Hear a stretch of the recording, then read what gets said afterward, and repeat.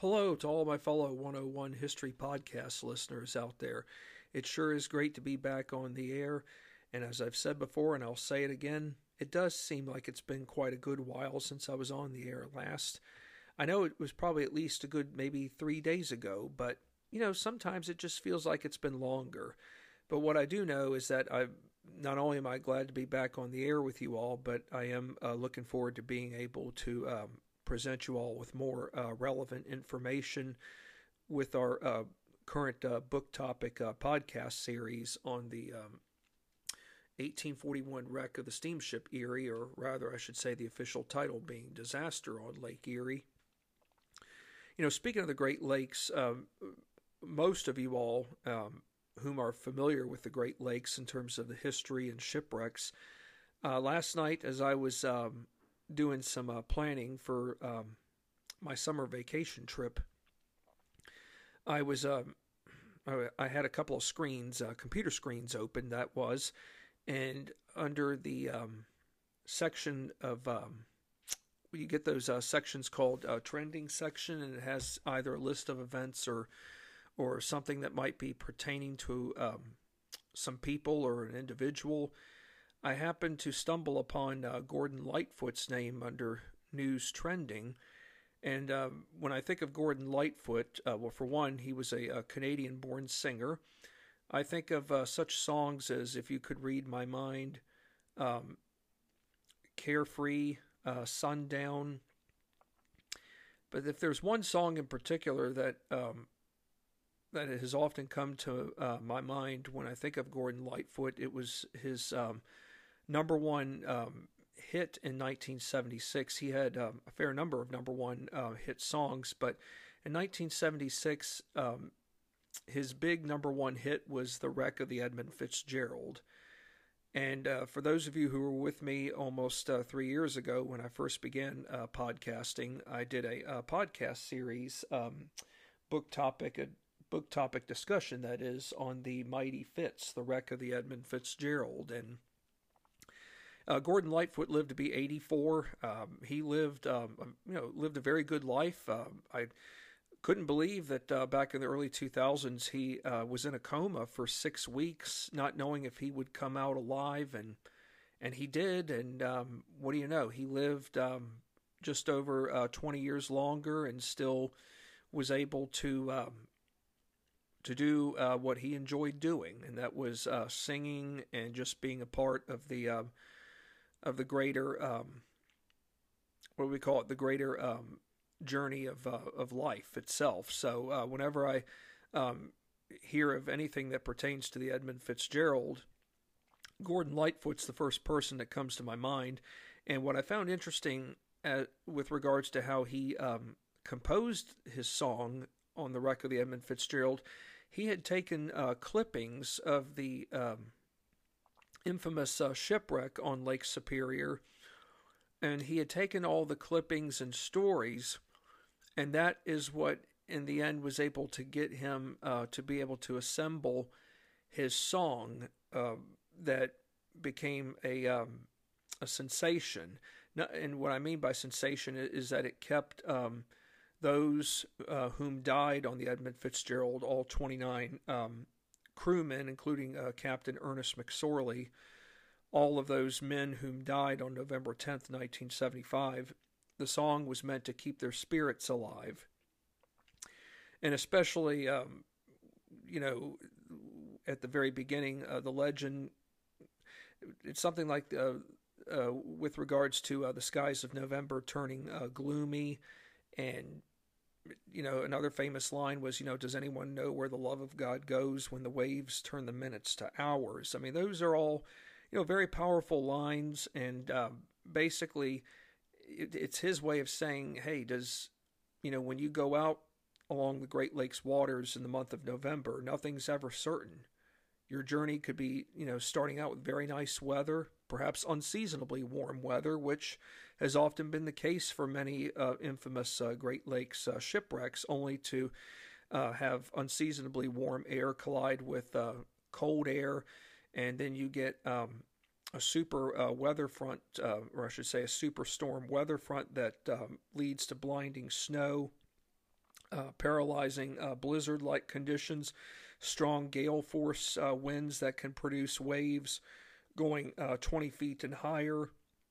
What we call those infamous sister waves, where you start out with two medium-sized waves following one another with a wrath of destruction, followed by the third and final wave that becomes the bigger than the first two waves that come along. So whenever you all think of Gordon Lightfoot, definitely think of such songs as "If You Could Read My Mind," "Sundown," and most notably the wreck of the Edmund Fitzgerald. And it is still hard to believe to this day. It'll mark 48 years this November that the Fitzgerald sank. But believe it or not, the last time a ship actually sank in any of the Great Lakes waters just so happened to be the Edmund Fitzgerald. So it's just a reminder that even though we've come a long way with technology and safety along the Great Lakes waters, we still can't take anything for granted, especially in the month of November when nothing is ever certain. But we must always remember those whom sailed along the Great Lakes waters and took risks, knowing that they paid the price and did not come home alive. That's the risk many people took and were willing to take, and there was never a 100% guarantee of coming home alive. Well, anyways, what I think it's fair to say at this point now that we should resume our primary focus with another episode to Disaster on Lake Erie, the 1841 wreck of the steamship Erie. And in this podcast segment episode, we're going to be talking about whom and what to blame. So in other words, we're going to get into a lot of legal issues. We could be getting into inquiries, a trial, but we are going to be getting into a legal mindset. We have to envision ourselves as being jurors, and we have to wonder, those whom are serving on the jury, are these men whom have a lot of knowledge with maritime affairs? We would like to think so, but I think many of you all will be surprised to know that we're going to be in for some surprises. So that's as far as I'll go there, but let's go ahead and get going with our first leadoff question. We got a lot of ground to cover. Despite Congress having enacted legislation 3 years prior to Erie sinking, had the 1838 Steamship Inspection Service Act been tested, or rather I should say tried, or put into use via real-life situation before August 9th, 1841? Turns out, folks, that the answer is no. On one hand, maybe we could say that's a good thing, but knowing that we've just seen a catastrophic shipwreck, none like ever before until now, we could be, not only have we been dealt a rude awakening, but now we have to wonder, okay, this legislation was put into play 3 years ago.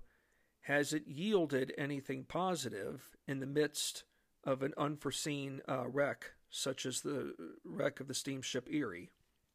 So our answer obviously being no. Well, why exactly no?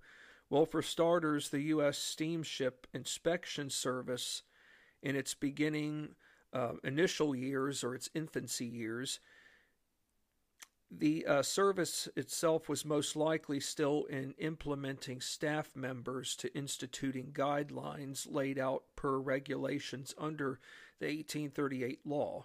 So just because a piece of legislation gets enacted, it doesn't mean that everybody is in their positions right away. It doesn't mean that perhaps a director might be appointed right away. It doesn't mean that everything is a go.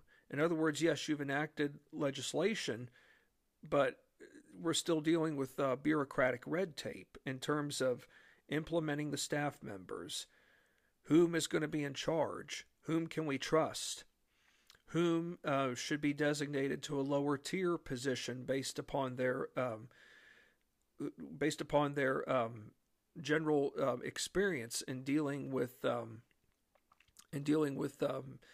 what do you call it, maritime-related affairs in terms of shipping experience, and not just being on a boat, but how to deal with with shipping companies when it comes to the port side of things. So, secondly, the U.S. Steamship Inspection Service was reported to have had minimal presence throughout the Buffalo Erie region, despite already having 2 assigned inspectors.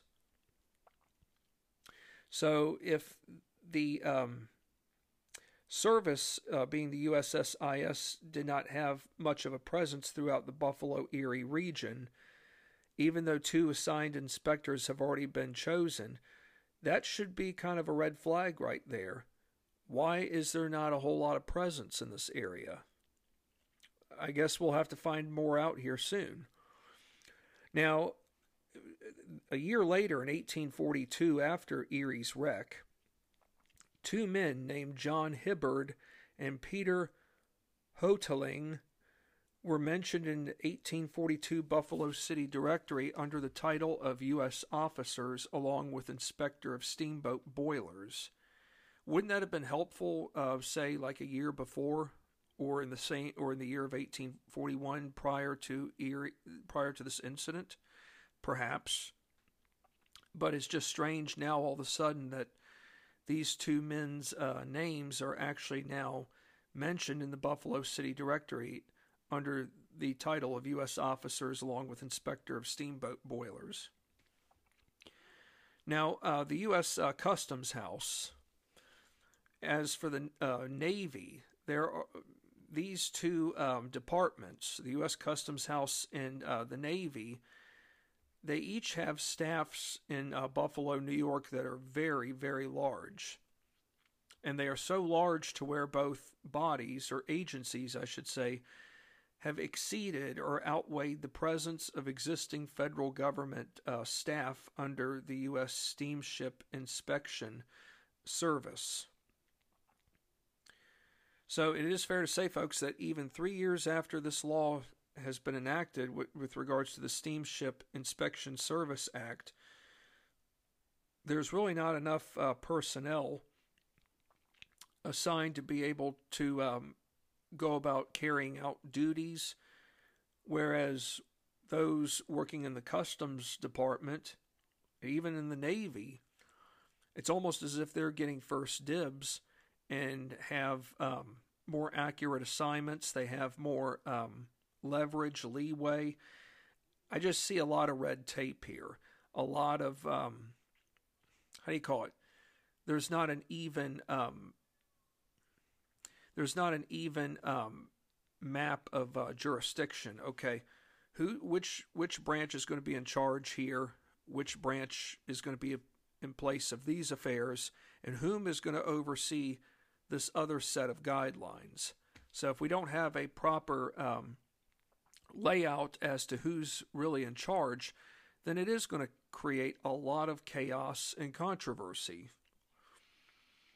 So the 1838 law, folks, what I found interesting here is that it did not include or mention anything containing provisions involving federal investigations.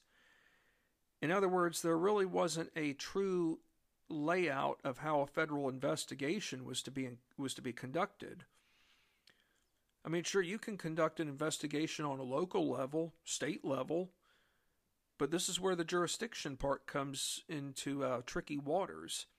If there's nothing laid out as to how a federal investigation is to be conducted, then how can a federal investigation even take place at the highest level of government? So, if that's awkward enough, the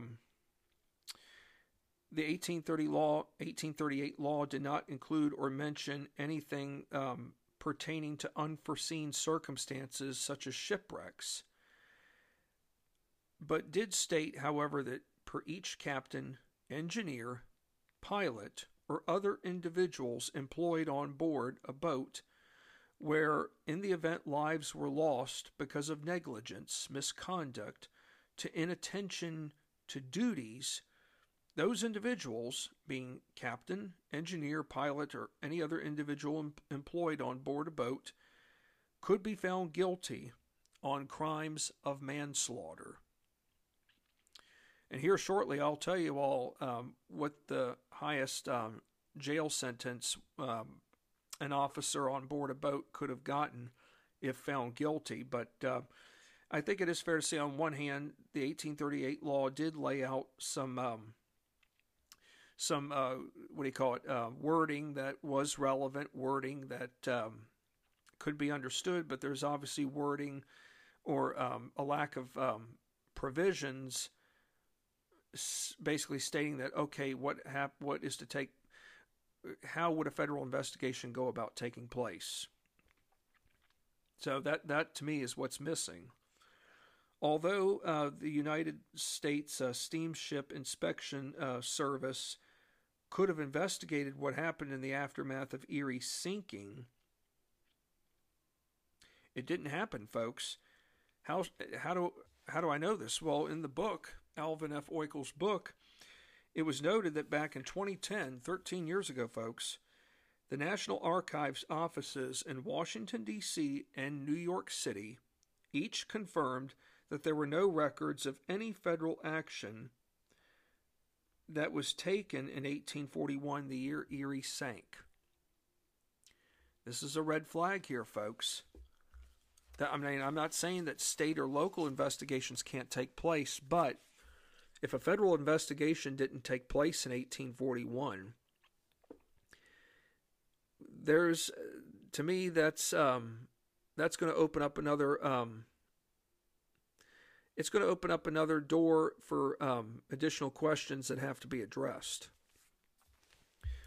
Now, if a captain, pilot, engineer, or any other persons employed on board a boat where lives were lost due to misconduct, negligence, or inattention to duty got found of their improper actions, what was the maximum punishment? What do you all think might have been the maximum punishment?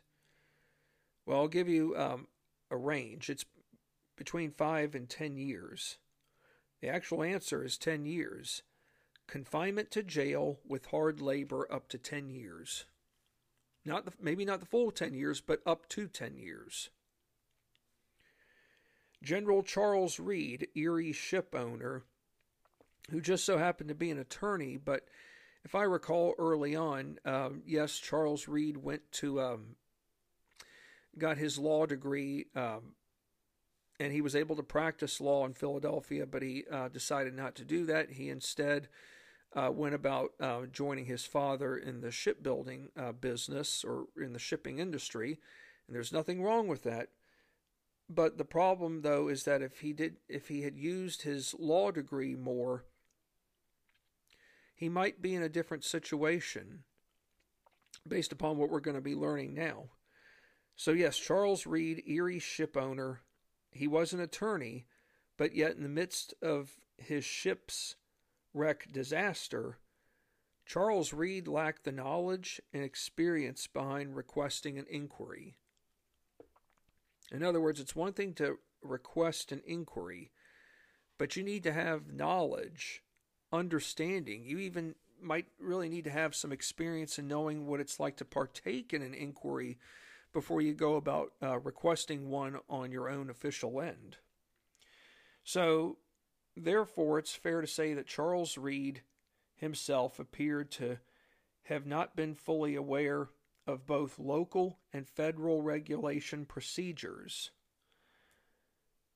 So, if he's not been fully aware of how the local and federal regulation procedures are to work, is it fair to say that he has any true knowledge or concept behind jurisdiction affairs or issues regarding an incident such as this one? Because remember, folks, isn't it fair to say, or we can all agree, that steamship Erie did not sink? She did not sink within the heart of Erie, Pennsylvania. That is Lake Erie in Erie, Pennsylvania. But she sunk in New York State. She sunk not far from Dunkirk, which isn't too far from Erie, but it's not smack dab on the New York State-Pennsylvania line. but it's not far. It's just not right on the line touching Pennsylvania. So the jurisdiction issues at stake are really the following for Charles Reade. Well, for one, Charles Reade himself wrote a letter to the Buffalo coroner. Remember from our previous podcast where he had written a letter to the Buffalo coroner? He had requested an inquiry. But yet Steamship Erie, folks, the other dilemma here is that Steamship Erie was not registered with the city of Buffalo. So if Steamship Erie is not registered with the city of Buffalo, then whom is she registered with? She was registered within the jurisdiction of Erie, Pennsylvania. So how is it that Charles Reade could file an inquiry request with the Buffalo coroner? Yes, the incident happened in Buffalo, but shouldn't he have reached out to officials in Erie? And if so, maybe we could have had a joint investigation with not only just the Erie officials, but with Buffalo officials. To me, that would have made practical common sense. So no records were ever found nor existed explaining why the investigation of a ship registered and located in Pennsylvania ought to be examined in New York. The only real answer lies on the grounds that Erie's sinking happened closer to the New York shore area of Lake Erie versus areas closer to the Pennsylvania state border. And yes, Erie ultimately sank about 6 to 7 miles from the shoreline of Dunkirk. And obviously it would make sense that given that was the case, that to me this would be sufficient here to say, okay, that that the reason why an inquiry ought to take place in New York is because Erie sank closer to the New York shore area of Lake Erie. But if she was registered in Pennsylvania, there again, one of two things: either investigators from Erie should have come into Buffalo jurisdiction to launch their own investigation, or there should have just simply been a joint investigation by both parties altogether. Is it fair to say that General Charles Reade had little to no knowledge of the United States Steam Inspection Service guidelines or procedures? Oh, I would definitely say yes.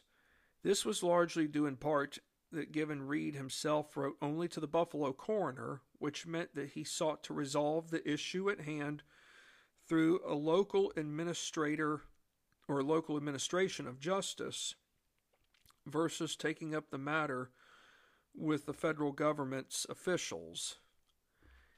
Is it fair to say that maybe Charles Reade is trying to, I hate to say this, but I do wonder if he's trying to manipulate the system. In other words, he's trying to engage in shrewd actions where he is trying to avoid having he's wanting to avoid having to deal with any bigwigs whom he knows that, for one, he probably couldn't trust, or two, would clamp down on him so hard that they would probably take away his operating license altogether. More than likely so. So Tuesday, August the 10th, the day after the Erie sank, the Buffalo District Coroner agreed to General Reade's inquiry request only on the same day to have a local jury assemble. Isn't that odd, folks, that it's one thing for the Buffalo District Coroner to agree to an inquiry request, only on the same day to have a local jury assemble? Now, this is the part that we're going to find very intriguing. I just wonder if we're going to be in for some surprises with the jury. I shouldn't rush to judgment. I know it's probably not right to judge, but if any of us were alive in 1841 and were a part of the inquiry, wouldn't you want a jury to be assembled of men, and we have to remember, folks, even in 1841, there's no such thing as having women on the jury. So wouldn't we want men on board on this jury, regardless of how many are being asked to be a part of the jury? Wouldn't we want them all to have some understanding of not just how boats operate, but have a broad awareness of maritime practices, maritime safety guidelines? Wouldn't we want them to be as fully well-rounded or educated as possible? I would say so. I mean, have knowledge that would go beyond the 101 scope or horizon. Well, so anyways, yes, I find it very odd that the same day that the Buffalo District Coroner agreed to General Reed's inquiry request, that same day we have a local jury assembling.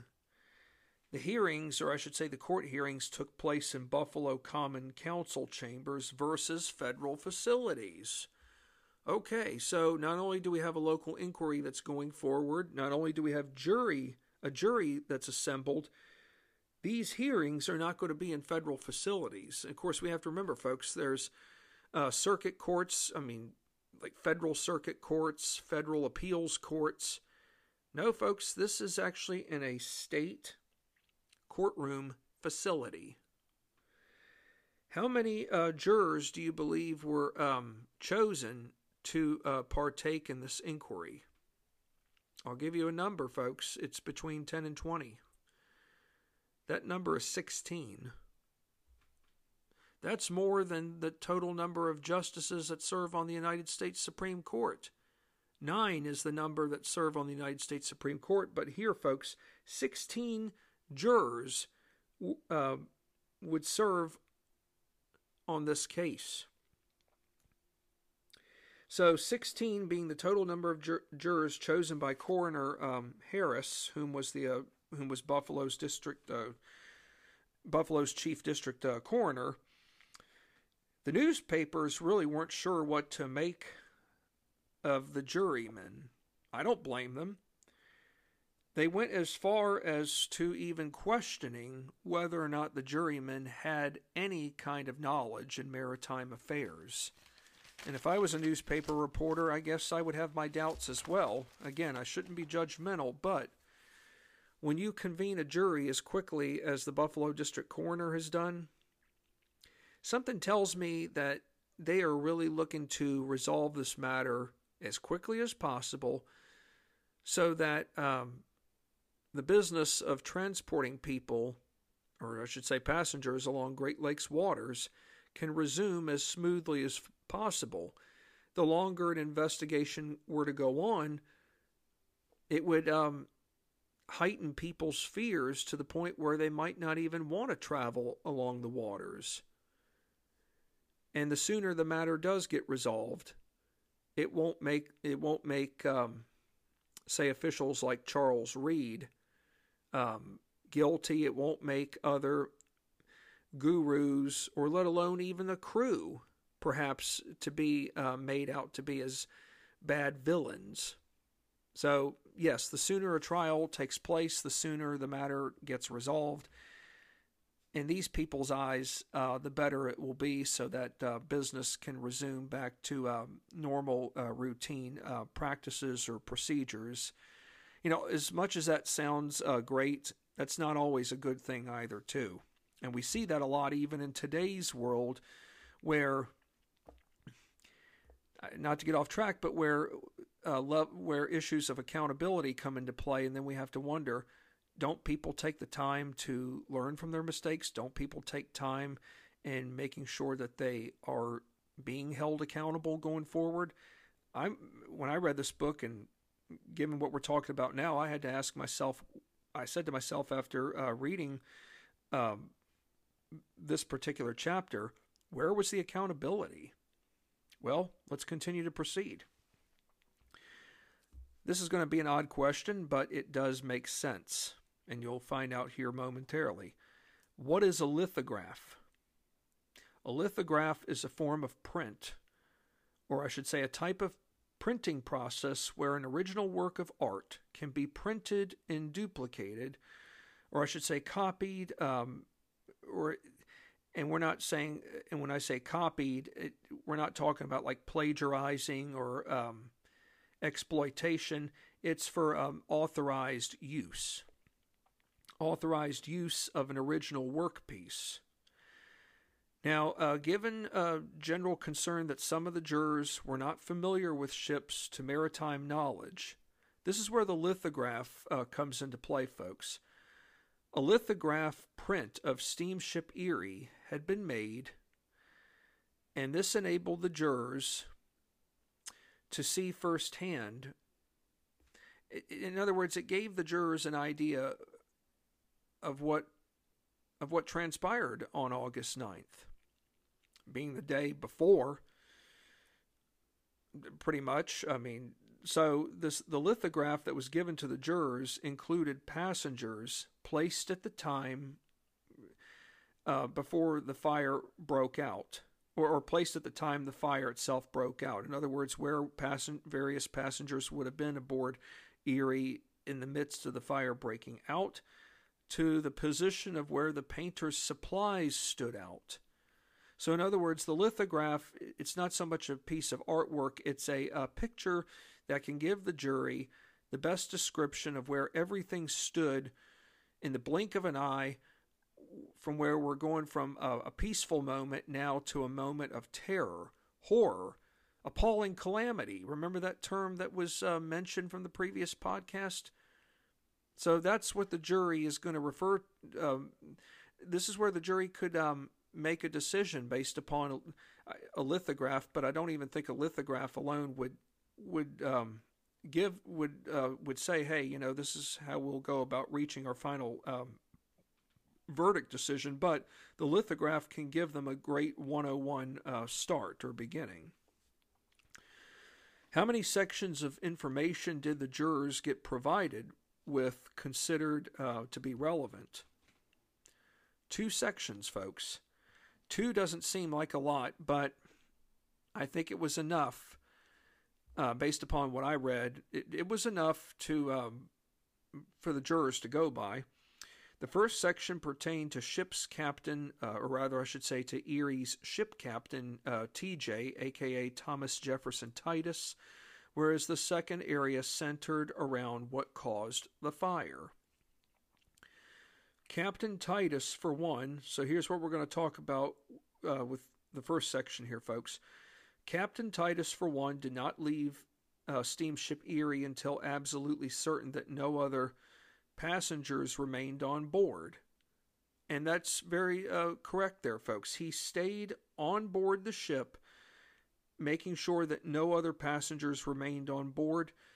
He is credited with executing all customary duties, that is, traditional practices expected of a captain, such as directing crew members per all efforts, measures, and providing safety for passengers during a time of crisis. Captain Titus, took the stand, rightfully so. I think it'd be very foolish to exempt a captain from not taking the stand. I don't know what clause or provision there would be that would tolerate such a practice and not having a captain needing to testify. But nonetheless, Captain Titus did testify. He described per his testimony when he was on board Erie, when first leaving port, to a sudden, or to the wind directions coming from the south and the west, which included encountering rough waters. In his testimony, he revealed at around 10 minutes past 8, or 10 after 8, when the first remark pertaining to fire got addressed, or called out, I should say. He explained just how close his ship was from shore, being 7 to 8 miles away, including giving a description of what he first saw, of when he first saw the fire coming from the back of the escape pipe, along with reporting to how he ordered the wheelsman to turn the steamship hard a starboard towards the shore. So it is good that Captain Titus does have a good recollection of events that that unfolded, and not just so much that they unfolded, but how quickly they unfolded, given that this explosion was so bad that that really it just was so bad to where decisions were having to be made at decisions left and right were being made at every split second. And of course, whenever a crisis happens on a ship, you do have to, as a captain, be able to make split decisions under intense pressure without, how do you call it, without succumbing to the pressure to where your crewmen can no longer view you as someone whom is 100% emotionally stable in a time of crisis. It's one thing to be nervous. It's one thing to panic. But if you panic too much as a captain, then how can the crew respect you? How can the crew ensure that you will be able to make gut-wrenching decisions that could mean all the more between life and death?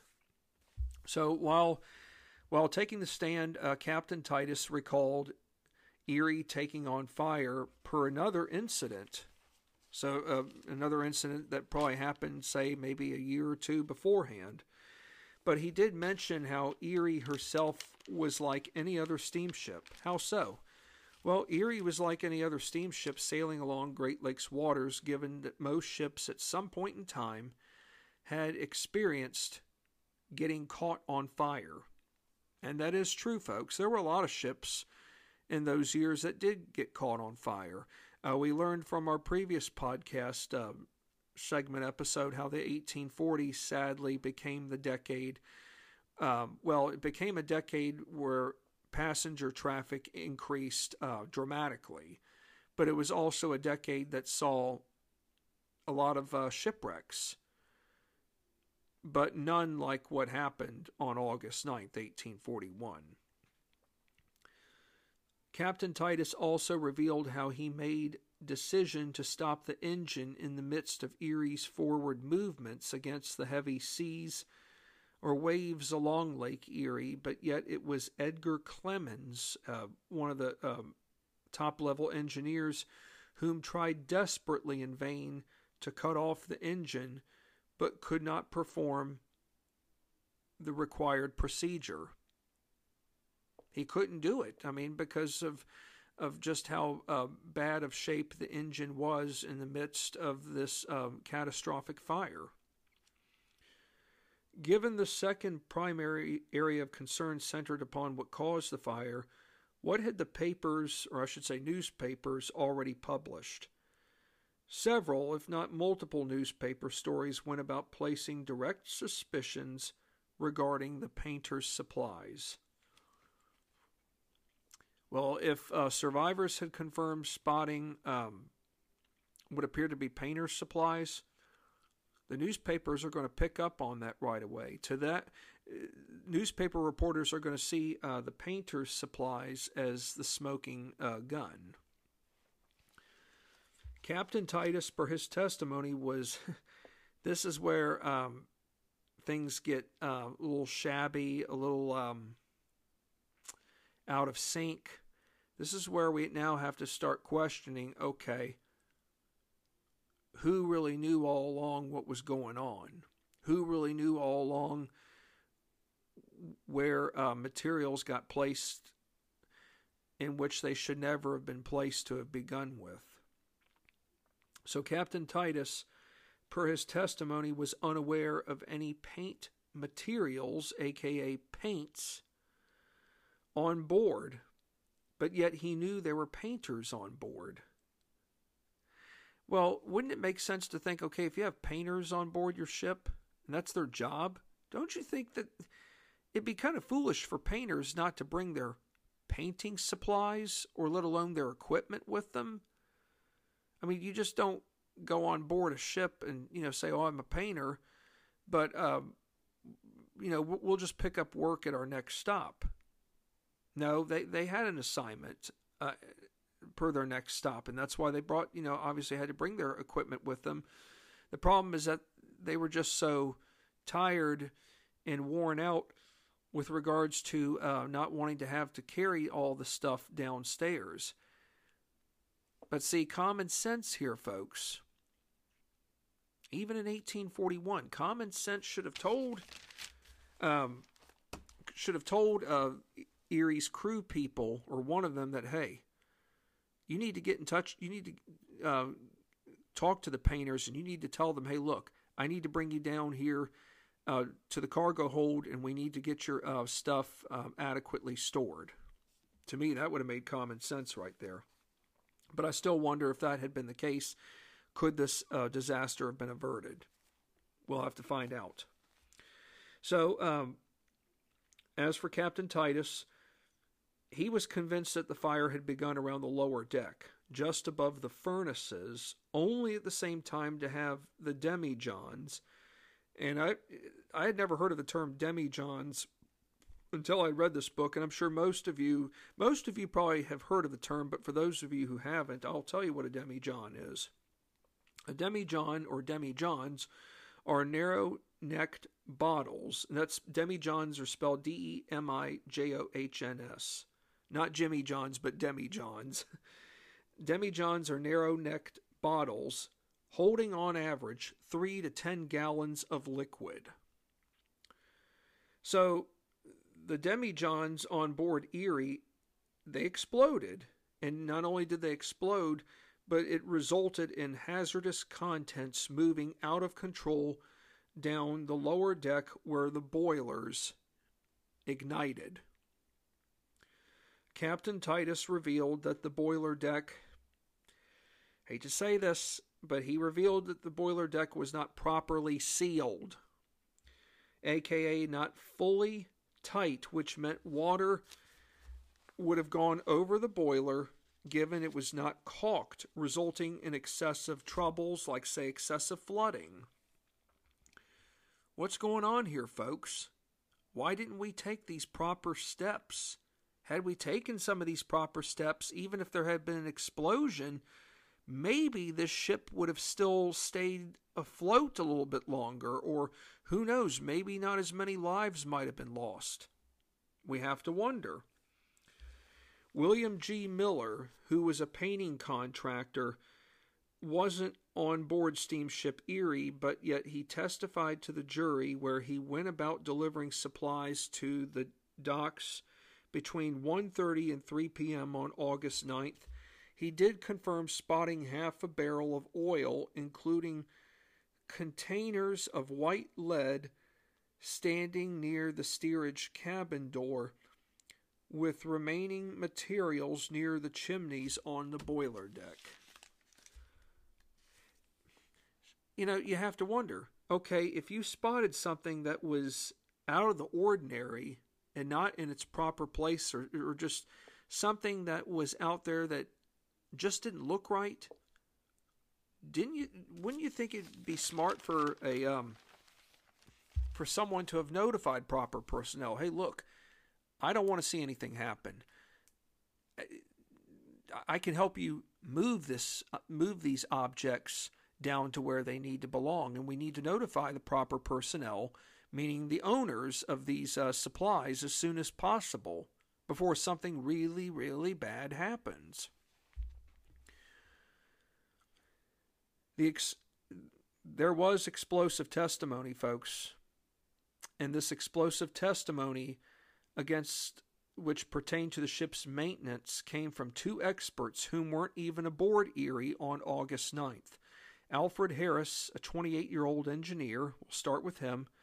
He confirmed having inspected Erie in 1840, shortly after her steam chimney exploded. Harris wasn't convinced that an electrical wire got properly installed above and below Erie's boilers. If an electrical wire is not properly installed from above and below, I can only imagine what the repercussions would have become. And it's fair to say that we already know what those repercussions were. I mean, we already mentioned some other things that did not get properly done. I almost am beginning to wonder if Erie given what happened to her, it might have borne some resemblances to Titanic. Not to get off track here. Yes, I know all of us know that Titanic struck an iceberg, but there is a documentary that you all should watch. It's called Titanic's Fatal Fire. If you watch that documentary, you will learn a great deal about something that pertaining to Titanic that had not been told until recent years. So, yes, we can all assume that she struck an iceberg and that's what caused her to sink, but Titanic had lots of other fatal flaws. The iceberg was the straw that basically broke the camel's back for the ship in terms of her ultimate sinking. But there were several internal factors inside the ship that helped contribute to her eventual demise that occurred between the night of April 14th and 15th of 1912. But as for Erie, not having the proper electrical wiring be properly installed above and below the boilers, that's a red flag right there. John Hibbard, who was a 40-year-old inspector of steamboats in Buffalo, Mr. Hibbard revealed that he had conducted Erie's yearly inspection in 1840, but not so in 1841, given that he had been advised by someone else that Erie had already gotten checked out. He did go about revealing, and this to me is pretty damaging here, folks. Mr. Hibbard went about revealing where some Great Lakes inspectors gave ships their official certification approval documents without even having boarded the ships to begin with. So yes, we've got inspectors it's almost like bribing. Okay, yeah, here's your certificate. Just don't tell anybody that I didn't come aboard the ship to inspect. I don't want to see you all be delayed, and I don't want to see you all lose out on any more potential revenue before the shipping season ends. So yeah, we'll just let this slide, and we'll just wait till next year. I have to wonder now. Okay, what if Mr. Hibbard had the chance to inspect Erie in 1841 and not been screwed? Pardon me, but that's what I feel is unfortunate for this gentleman. What happened to him? How long did it take the jury to release its findings? Believe it or not, folks, 1 week. 1 week after steamship Erie had wrecked. So a week after Erie sank on August 9th, the jury released its findings on August the 16th. Monday, August the 16th, that is. All witnesses whom took the stand agreed unanimously that the excessive heat from the outside might have contributed to the stopping of Erie's engine, where she could no longer operate soundly. That sounds plausible. However, nothing was mentioned in the newspapers about Erie crew's state of fire preparation practices to the total number of fire extinguishers on board the ship. On August the 9th, 1841, or rather not on August 9th, but with regards to fire extinguishers on board the ship, August 9th, 1841, William Hughes, whom was one of Erie's officers, I remember from a previous podcast we had learned how William Hughes had ordered his deckhands to get the buckets filled with water and trying to put out the fire, despite the fact that the fires were coming so rapidly that even if even if the crew had tried to put out what they could, the fire was coming so quickly that it would never have been able to have, with whatever water was poured onto the fire, it would not have been able to have extinguished the entire inferno. So William Hughes, Erie's officer, had testified by saying that he authorized the deckhands to assemble buckets with water to starting an engine right away. The second resolution pertained to steamships and their safety. The jury recommended there ought to be life preservers for nearly 100 people already inflated and put into place. So think about that. Yeah, why not have these life preservers inflated, put into place, that given in the event there is an unexpected catastrophic emergency where it's life and death a matter of minutes, get the passengers, get them on, place the life preservers on them ASAP, so that if the so that they not only are the boats lowered, but they have their life preservers on. And once the boats can be lowered, if they can be adequately lowered in enough time before the fire could take a boat, or the boat gets what do you call it, keeled over because of the waves or the winds. In other words, have some other stuff lined up so that perhaps the overall number of deaths could be greatly reduced. Where could the blame itself lie in the midst of Erie's wreck? Well, there's some multiple answers here, folks. For one, Captain Titus did not have a single officer assigned to fire training preparedness, nor having officers act on behalf of passenger safety. Secondly, senior officers were completely confused about the exact location of where the painter's supplies got stored. Nobody really knew for sure. I mean, one or two officers knew that they got relocated, but the information wasn't relayed to other officers.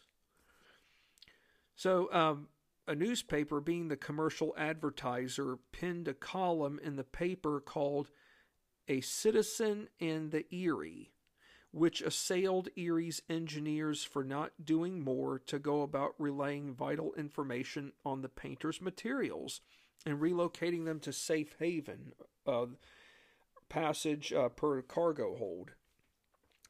Now, what kind of hazardous substance was brought aboard Erie? Because, when we think of hazardous substances, there are many hazardous substances. I can tell you this much, given that I work in transportation, there are some hazardous materials that my trucking company will not ship, like, for example, nitrocellulose, hazardous waste. I learned from one of the safety gurus at my trucking company that some years back in the early 90s, it pertained to another trucking company, and long story short, that trucking company had been transporting nitrocellulose material, and sadly at one of their terminal facilities, a trailer exploded and killed about maybe 5 people on the dock. And after that incident, the trucking company that I work for decided that they would no longer transport nitrocellulose, given what happened to another trucking company in terms of the situation that occurred. So, anyways, the hazardous substance that was brought aboard that was responsible for causing Erie's explosion was known as turpentine, which is still used today. Now, of course, in today's world, we have more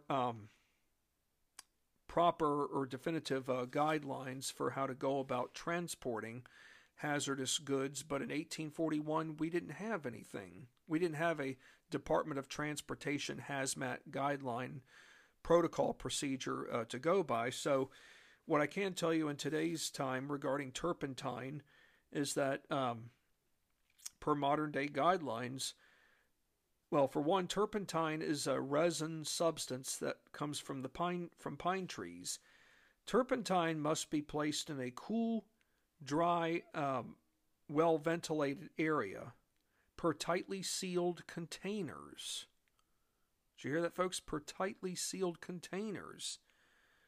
In other words, you may not, if it's not in a tightly sealed container, I do wonder that if the substances got out pretty quickly undetected, that it could lead to a massive fire inferno. So, in other words, they need to be tightly the turpentine itself needs to be in tightly sealed containers, stored separately from powerful oxidizers like chlorine. Of course, when I think of chlorine, I think of swimming pools. It in other words, these tightly sealed containers need to be stored separately from powerful oxidizers, not only like chlorine, but they need to be separated from powerful oxidizers that would, and by doing so, that would keep them from being out of harm's way that would result in open flames. Now, Hume was alive come 1893 to be interviewed by the Buffalo Daily Courier based upon what happened 52 years earlier on the night of August 9th, 1841. Remember that fellow William O'Neill, who was from the storekeeper from Dunkirk? Well, William O'Neill had lost 2 wagons full of merchandise, but in the year 1893, folks, he was 92 years old. So that means he more than likely was born in 1800 when John Adams was president, or in 1801 when Thomas Jefferson became president. He had certainly lived through a lot.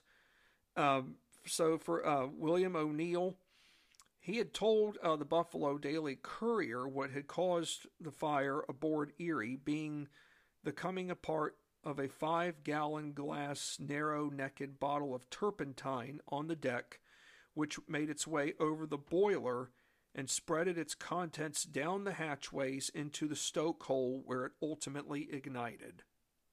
Pretty good description, especially for someone who's 92 years old.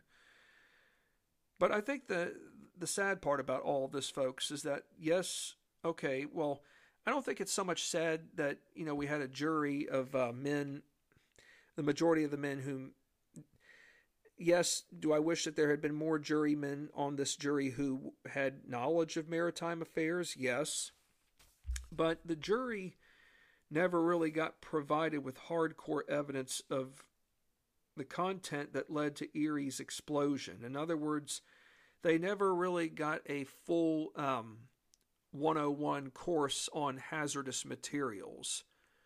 All they pretty much were told is, yet they knew that the supplies that were being transported were dangerous, but they never really got a full what do we call it, a full 101 scale course on having strong knowledge of hazardous material and how that material itself was to be properly stored. In other words, they were not told that turpentine had to be placed in a cool, dry, well-ventilated area per tightly sealed containers. They were not told that it needed to be stored separately from powerful oxidizers like chlorine. So in other words, in 1841, folks, the jury did not get told. The jury had no understanding of hazardous, not so much understanding of hazardous items, but that hazardous items, no matter how hazardous they are, they can't be placed together side by side. That's just one of many things that